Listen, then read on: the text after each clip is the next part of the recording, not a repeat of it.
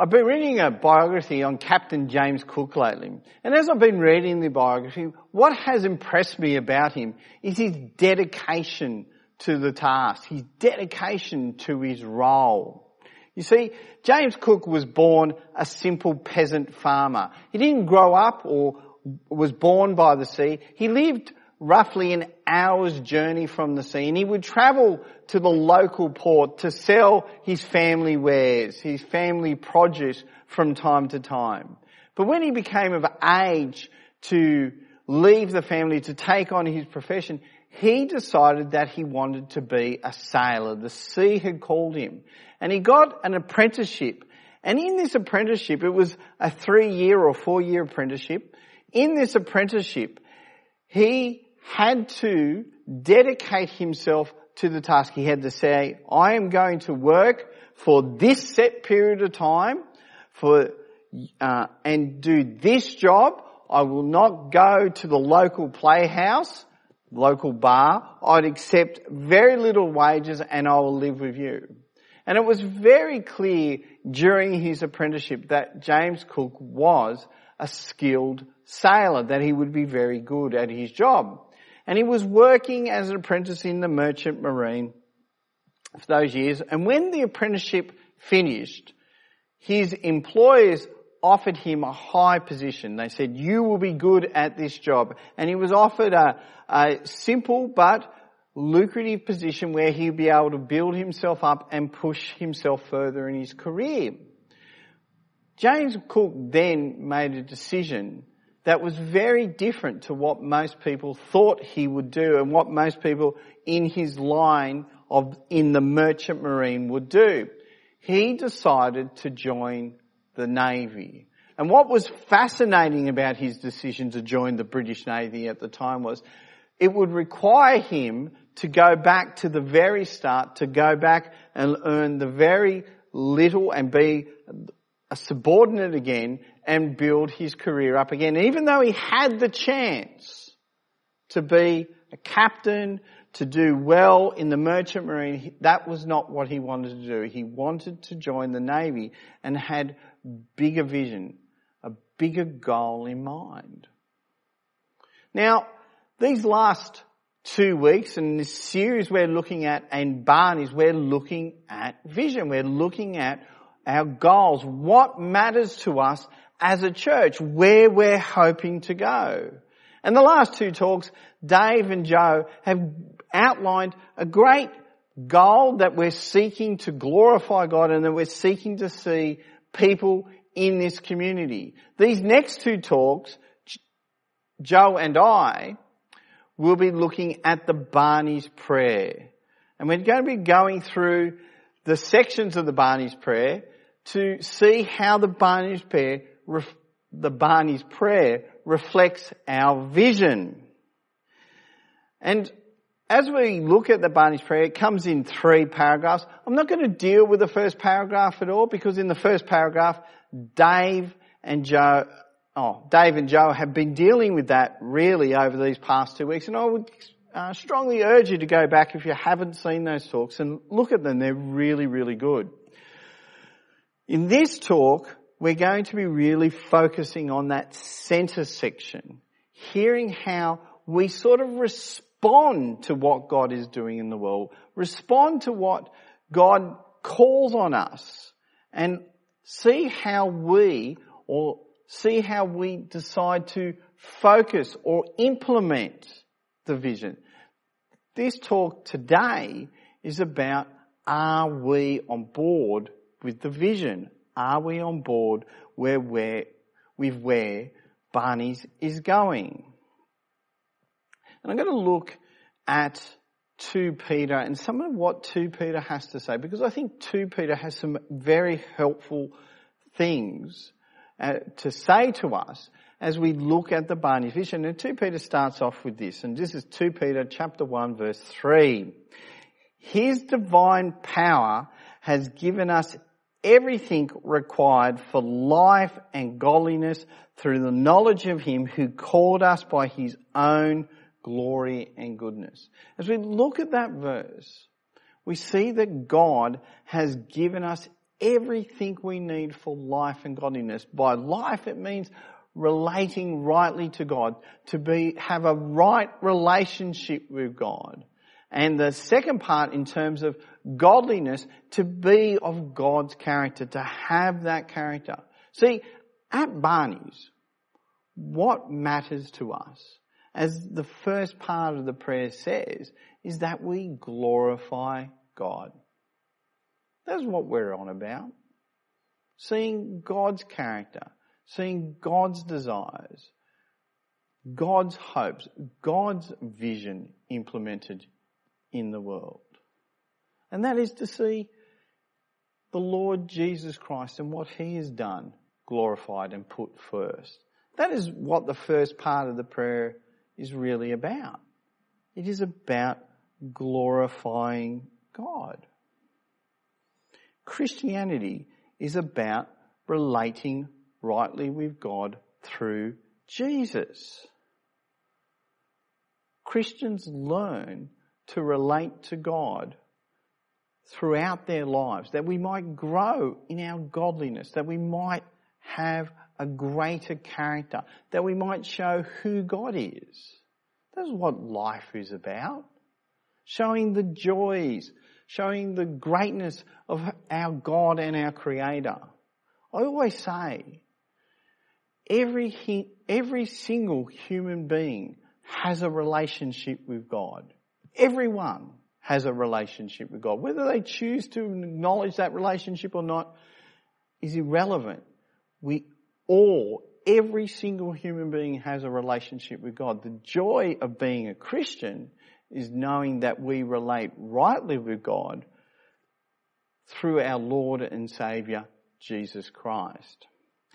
And knowing this, God desires that we grow to glorify Him, to grow to show His character, which is where the second part of the prayer picks up, that second paragraph, because it's what we ask for first. We read this: give us grace, patience, love and confidence. Give us grace, patience, love and confidence. That is, we wish to display the character of God in our lives. But if you're anything like me, you realise that you will struggle with this, that we get it wrong, that we don't always relate rightly with God, that we're not always displaying His character. Christianity is a modelled relationship. Christianity models what it means to relate rightly to God. That's what I've been saying. And our first model is the Lord Jesus Himself. But when we get it wrong, well, how does that fit in? When I was in Bible study at Campbelltown, I had some interesting characters. It was a biggish group. It was quite a large group of guys. And there were some guys in it that were quite difficult of character. They wouldn't ever admit they were wrong about anything. And this one particular guy, one day, I showed him how he was wrong, and he was just coming up with every way and every means to avoid the conclusion of his arguments. And I'm showing him, and I just got really impatient and I snapped at him. Not harshly, I didn't yell at him or anything. I just lost my patience and snapped at him. And this guy had struggles with depression and other issues, having to deal with mental issues. And my just snapping at him a little bit and saying, will you just get it? It really caused him quite a bit of consternation. And he couldn't cope with the tension and the argument of the room. He couldn't cope that there was a fight. And he had to say, I just can't cope with this today. I'm just going to have to leave today. And he came back next week, but he couldn't cope at this time. And we're still friends to this day. But another person in the Bible study had saw my impatience and my snapping at this guy, and he did not like it, and he was upset by it. And he was so upset that he stopped coming to the Bible study as well, but worse still, he stopped coming to church. Now that wasn't just because of the Bible study, I knew there were other issues going on. Anyway, a few months ago I ran into this guy. And we had a pleasant conversation. It was a nice conversation. And as the conversation was coming to a close, I said to this guy, and I won't use his name, I said, I'm sorry that I failed you. And he looked at me and he knew what I was talking about, and he said to me, it's okay. And I said, no, it's not. I let you down and I'm sorry. And the reason I said that to him was because I knew he was having issues with other people, and I knew he was having issues in the church, and that my snapping was at this other guy was the straw that broke the camel's back. And because he'd stopped coming to church, he'd stopped going, what I really wanted was a chance for him to reset. I wanted him to go back to church because he is a godly guy. He's a lovely guy who just felt frustrated about a lot of things. And so I said sorry because I cared for him. And I know that going to church was the most important thing for his life that he does, because it cares for his family and his children and so forth. Now, he said to me during that conversation that he would go back. Now, I don't know if he has or not. I hope he does, and I'm praying for that he does. But most importantly, what I want to, and why I bring up this story is because my desire, my goal for him was that even in my failure, that I acknowledge my wrong, that I'll be humble about it, that I'll be grateful, that I ask for his forgiveness in that situation, even though it wasn't done to him per se.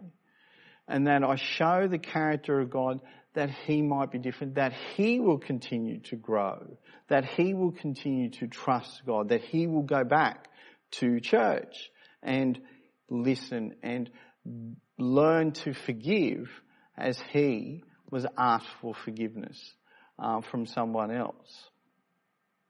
What I was showing and hoping to demonstrate was the character of God in a sincere apology. It wasn't sincere. If it's not sincere, then it would have been useless. That he might grow, that the grace, that forgiveness, the very forgiveness that we have received from God, the very forgiveness that Jesus' blood paid for, so that we can be back into right relationship with God. That grace of life will be demonstrated in us. That we will be patient. That, won't snap. That when we do, we'll admit it and humble ourselves and say, yeah, I'm sorry. That we'll be loving. That we'll put others first. That is the very character that matters. That those aspects of our life be shown. And that's what we're asking for at the start of this prayer. That the very characters of God will be so manifest in life that even when we are right or when we are wrong, whatever situation we find ourselves, the thing that matters to us, the thing that we put as the first priority is that God's character be displayed. The next word that we're asking for is confidence.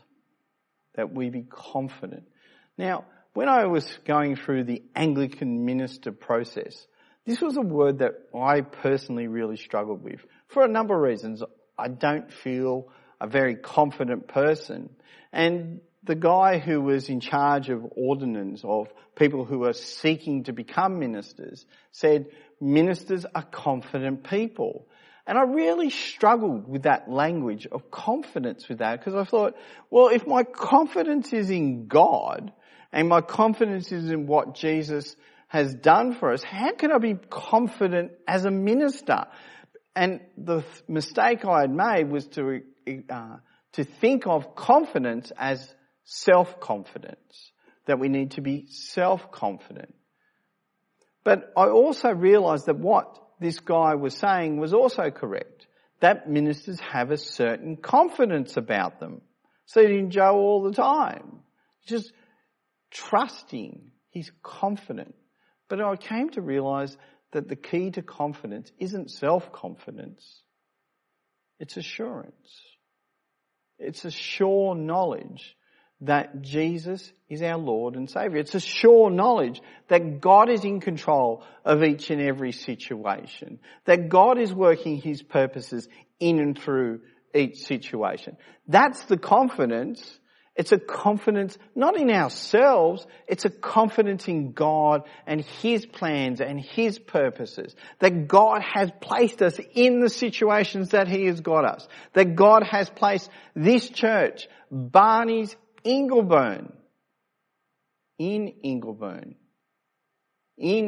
Glenfield, in Macquarie Fields, to achieve His purposes.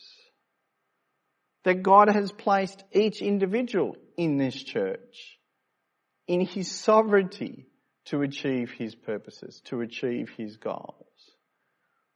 That's where true confidence comes from. It's not in our ability to do stuff. It's in God's ability and God's sovereignty. And so we have a go. We know we get it right. We know we get it wrong. But whatever happens, we're assured that God doesn't lose control of the situation. And so that allows us to proceed forward. So when we're in our daily relationships with people and we're worried, how's this going to go? We don't lose confidence because we're assured that God has placed us there. That is the good news. And so we're asking God to give us a very right relationship, to acknowledge that in the situations, right or wrong, that He is growing us through that situation. Give us grace. Give us love. Give us confidence. Give us assurance. Give us patience that in the situation that we will see the kingdom of God grow. That we will connect to our community and seek the growth of the kingdom of God. This is what Peter sort of goes on to say. For this very reason, make every effort to supplement your faith with goodness. Goodness with knowledge. Knowledge with self-control. Self-control with endurance. Endurance with godliness. Godliness with brotherly affection. And brotherly affection with love. Having God's character in our life, having the growth of God's character in our life, we therefore go out and seek the growth of the kingdom in our broader community. And there are two aspects in the prayer: to connect to the community and to grow and seek the growth of the kingdom. Now, I'm not going to deal with the connect part because David again spoke a lot about connections last week. Have a look at his talk, and he's really dealing with, up on that top right-hand corner, engage in evangelism. That is our connection. We want to engage, we want to connect to the community, and we want to evangelize. We want to teach God's word, and we'll come back to that in a second. But what I want to focus on here is to seek the growth of the kingdom of God in Ingleburn, Glenquarry, and our surrounds. That is, we want to see the kingdom of God grow in our community, and I mean our broader community, and also around the world. You know, that's why we had Matt Bales as a missionary. We pray for Amy. We pray for the Blouses. We pray for Lewis. In doing that, we're seeking the kingdom, not just on our patch, but we're realising that there's a bigger vision. But we do have the growth of the kingdom in mind. And this is where the prayer really puts it on us. Is that your vision? Do you seek the growth of the kingdom of God in the community of Ingleburn, Glenquarry, and our surrounds? Is that what matters to you? What do you think church is about? Is it a good time? It's just catching up with some friends. It's a good community to be a part of. All true. But is that the main goal? Is that the main hope? What matters to you about church? See, our vision statement is saying growth of the kingdom. It's not saying those other things are unimportant or they'll be forgotten, because they're as vital and important to church life as anything else. But they are there to facilitate the broader goal, which is God's goal of seeking the kingdom grow in our area. It was interesting listening to Matt Bales last night talk about the demographics of the area. And I admit I was surprised by some of the things that he said, some of the different people groups that are moving. 15%, I think he was saying, and I need to go and check this for sure, but 15% are Muslims in our area. Do they matter to us? Are they important because they're part of our community? Are we going to take the time and the effort? Are we going to do the training? Are we going to seek the help that is required to reach people different from ourselves, who think differently from ourselves, whose worldview is totally foreign in a lot of ways? So this prayer is asking us to want to care and see the gospel go out in our community. And that growth, there's two aspects to that growth. There's a growth in numbers and there's a growth in maturity. And a quick and easy way to test whether growth is important, that growth in numbers is important, is this. Who are you praying for? Are you praying for anybody else? I know a lot of you are, but are you doing that? Who are you praying for? I know 6 people who I am constantly in prayer for. I don't have completely regular contact with these 6 people. There are 6 people who I run into in my daily life and who I have fairly regular, though somewhat infrequent, contact with. None of them are connected to Barney's ministry. They're just people I run to in my life that is not directly connected to my ministry to Barney's. And I'm praying for them, I'm talking to them, I'm asking that God will change. And it doesn't mean every conversation I sit down, we meet up, we sit down and I go, oh, okay, it's time to do 2 ways to live. You know, sometimes I sit down and we talk about God where it's appropriate in the conversation. Sometimes we just talk about other things. One of them, I have been looking for an opportunity to talk about God and it hasn't come up, and I keep praying each and every week for opportunities, and that God might give me an opportunity that I could recognise. God might have given me opportunities and I'm too silly to see it. That's entirely possible. But I am praying for opportunities for God, for me to share the gospel. And they're not things that I've gone out of the way in my daily life to create. They're just, as I go through my life, these are the people who I'm running into and who I'm praying for and caring for. And see, that's what we sometimes think with evangelism. We can think, oh, okay, I need to make a separate effort. I need to go and do something. No, just think about your life. Think about where you are in your life. Think about what you're doing from day to day, week to week. Who are the people you're in contact? Who are the family members? Who are the friends? Who are the work colleagues that you could be talking to and have a chance? And then be praying for opportunities. And be aware they don't always come up. Okay. But if you're regularly in contact, pray that they will come up. Because if you're not praying, you will never seek or never see any opportunities that God may or may not give you. But if you're in prayer, you're watching.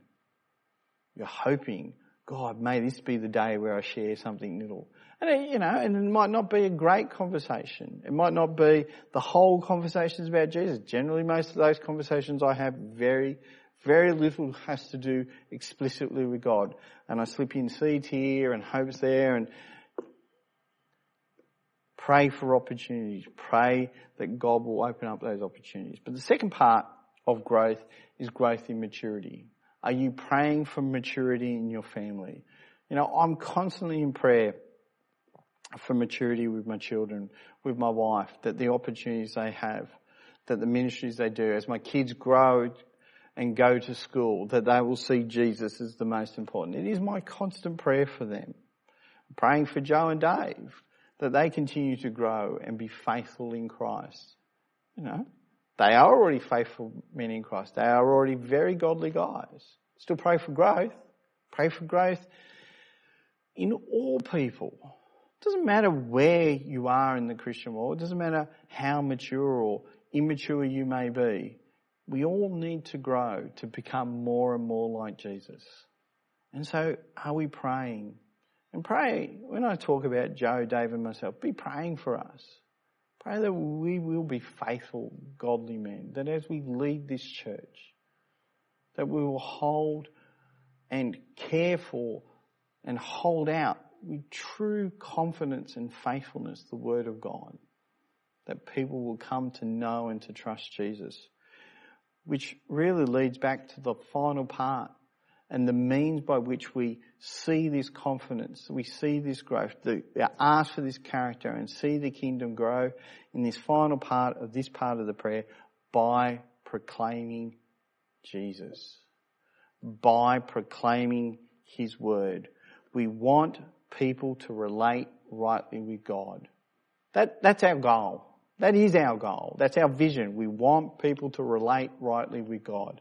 And because God has spoken, the way you relate rightly with Him is through His Word, His Son.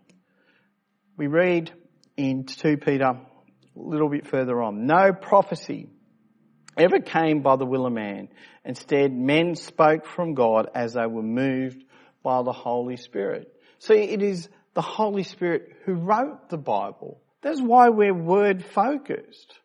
Because you cannot separate the word from the Spirit. I remember a guy came up to me at a Bible study at uni. And he didn't like my focus on the word. He kept on saying, we shouldn't be focused on the word. We should be doing this and we should be doing that. And I'm like, yeah, we can do all this, but we need to stay focused on the Word of God because that is how we relate. Anyway, he was talking to, and he was a Roman Catholic, he was talking to his minister. And one day he came to me and he stood before me proudly and he said, you're wrong. And I went, oh, okay, why am I wrong? Knowing that I probably am about something. But anyway, he said, you're wrong. He said, I have the Spirit of God in me. That way I know the truth. And I said, yeah, but the Spirit of God spent thousands of years writing the Bible. If the Spirit of God is in you, why is He pointing you away from the Word that He spent and put so much effort into giving the world? And he just looked at me and it just never occurred to him that those two should be connected. He had disconnected them so in his mind that the Word and the Spirit didn't go together. And when I put them together, he was just like, oh, I hadn't thought of that. We relate to God through His Word. That is why we teach the Bible. And we seek to see other people relate to God through His Word. That is why we teach the Bible. Can I encourage you as we think about the vision that by God's grace we will continue to teach His Word, that He will give us confidence, give us His character, that we might go forth holding out His Word to see His kingdom grow through the proclamation of Jesus Christ as the Lord and Saviour. Amen.